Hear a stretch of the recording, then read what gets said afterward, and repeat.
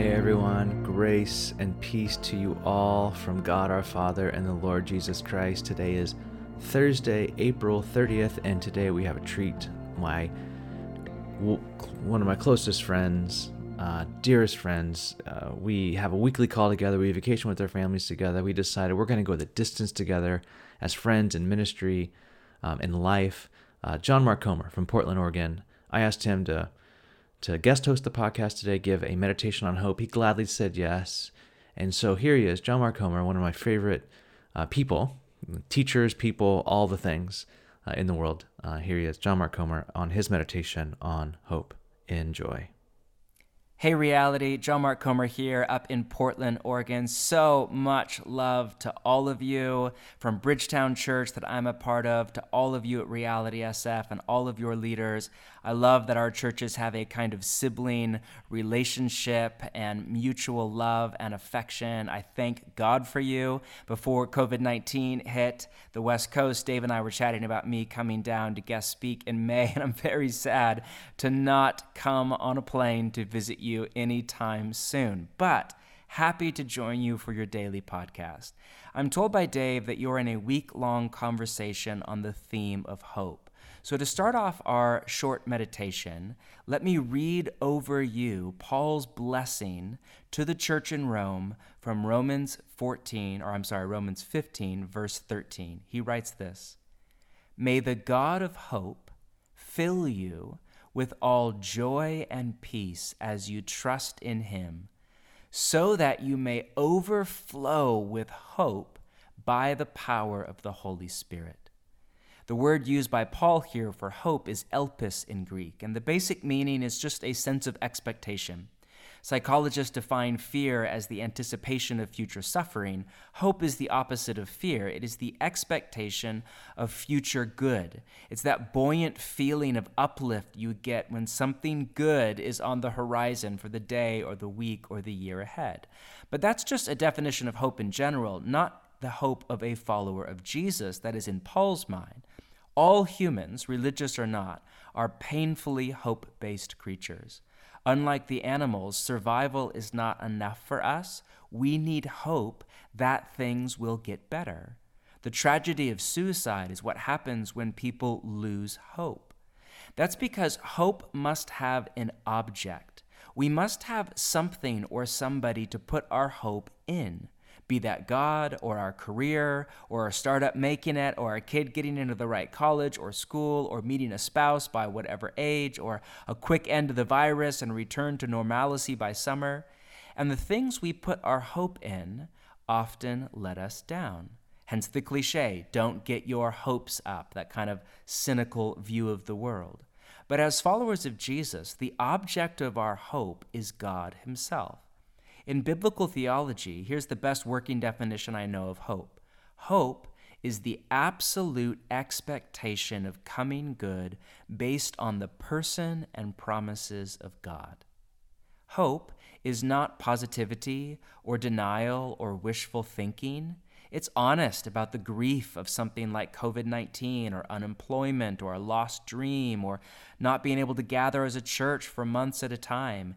And it knows very well how to grieve. But it's confident that God is at work through no matter what comes to bring forward good from the future to the present. In the language of church history, hope is one of the three theological virtues, along with faith and love. They are called the theological virtues, one, because they are theological, they have to do with God, don't make sense without God, and two, because they are virtues, not just feelings that come over us, but virtues that we nurture and feed and grow and exercise as part of our apprenticeship to Jesus. We become, over time, people who live with a deep confidence in coming good based on our trust in the person and promises of Jesus. But it is very important that we clarify what our hope is in. It's not enough to just say, well, it's in God, because it's really easy to import magical thinking into that blank space in our mind. The best way to sharpen our vision of hope is with Scripture. And when you synthesize what the New Testament writers have to say about hope, you realize very fast that our hope is not that nothing bad will happen to us, or just that things will get better year over year. In fact, Jesus made the exact opposite promise. Quote, "In this world you will have trouble." That's John 16. Jesus made it clear that we should expect suffering as followers of Jesus. We should expect, in his own language, wars and rumors of wars, and things like a global pandemic or an economic downturn. Trouble is the rule in a world where the Satan is still on the loose and sin is still in our body. A trouble-free life is the exception to the rule. So if our hope isn't that nothing bad will happen to us, well, what is it then, basically? Well, it's threefold. First and foremost, it is in the return of Jesus to make all things new. That one day, as the Jesus Storybook Bible says, that I read to my kids for years as they were falling asleep when they were little, that one day he will make all the sad things come untrue. Two, our hope is in Jesus' presence with us, now in our troubles. Yes, he said, "In this world you will have trouble," but the next line was, "But take heart, I have overcome the world." And his last words right before his ascension to heaven were, "I am with you always, even to the end of the age."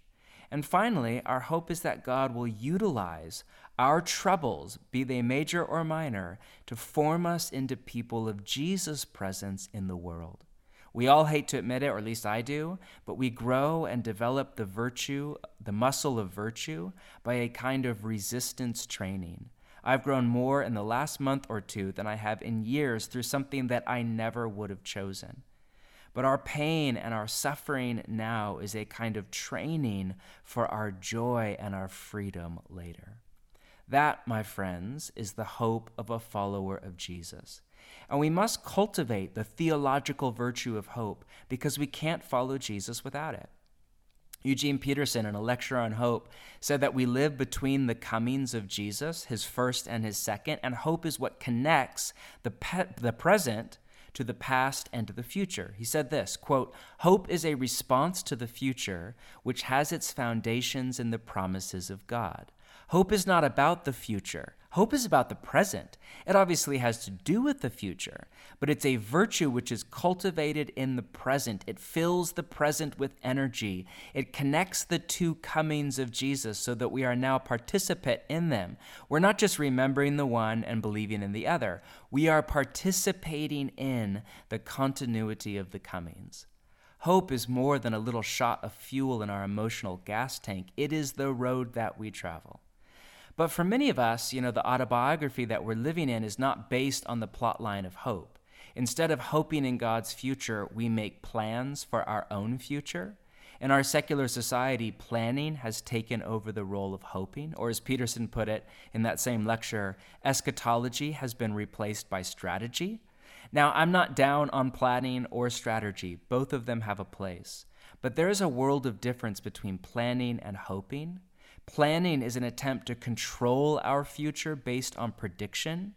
Hoping is the act of surrender to God's future based on a deep confidence in his love and his wisdom and his involvement in our life and our church and our world. But it's very hard to hope in a culture of planning. As a result, many of us live with a chronic sense of disappointment whenever our plans do not work out, and that's what a lot of us are feeling right now. But disappointment is a friend, not an enemy. Disappointment is an emotional signal from our body that our hope was misplaced, that our hope was directed onto the wrong object. And there are two ways to deal with disappointment. Option A is to take the next step into disillusionment, where we give in to our feelings that say God doesn't love us or care about our situation because of our circumstances. But disillusionment, again, is a gift because it's a sign that we were living in illusionment, in an illusion, not in reality. Maybe that illusion was, bad things don't happen to good people, or if I follow Jesus, he will give me a comfortable Western life, or if I tithe or give a certain percentage of my business to the church, then he will make my business make it through, or whatever it is. It's all not bad things, but that's magical thinking, not reality. when we feel that nagging sense of disillusionment creep in, rather than say, why did God and his promises fail me? As followers of Jesus, we have an invitation to say, what was the illusion that I was living in? And how do I move from the illusion into the reality of the kingdom? You see, option B, or the other way to deal with disappointment, is to grieve and to process our emotions, yes, all of that, but then to put our hope back onto the right object, back onto God, on his return one day to make all of the sad things come untrue, on the fact that his presence is with us now, filling our spirit with the joy and love and peace of the Trinitarian community of Father and Son and Spirit that open wide to us to enter into their interior life. And of the fact that God is at work right now as we speak to utilize all of the pain and suffering of COVID-19, of shelter in place, of not gathering as a church, of the economic tremor in our world, to utilize all of that to bring forward good in our formation and to forge us in the crucible of suffering into people of Jesus' presence of hope in the world. So Reality, church that I love from a distance and miss and hope to visit again someday in the not too distant future, let me pray over you again. Just invite you to take a deep breath wherever you're at. If you're multitasking, that's just fine, but invite you to just take a pause, sit down, look out your window, take stock of the clothes on your back, the food in your stomach, the things around you that we have so much to thank God for right now. Just come to quiet in your spirit before him. Notice where there is any disappointment in your heart right now. Disappointment over plans that have gone belly up, disappointment over life or church or work or travel or your social reality or your health or the loss of a loved one.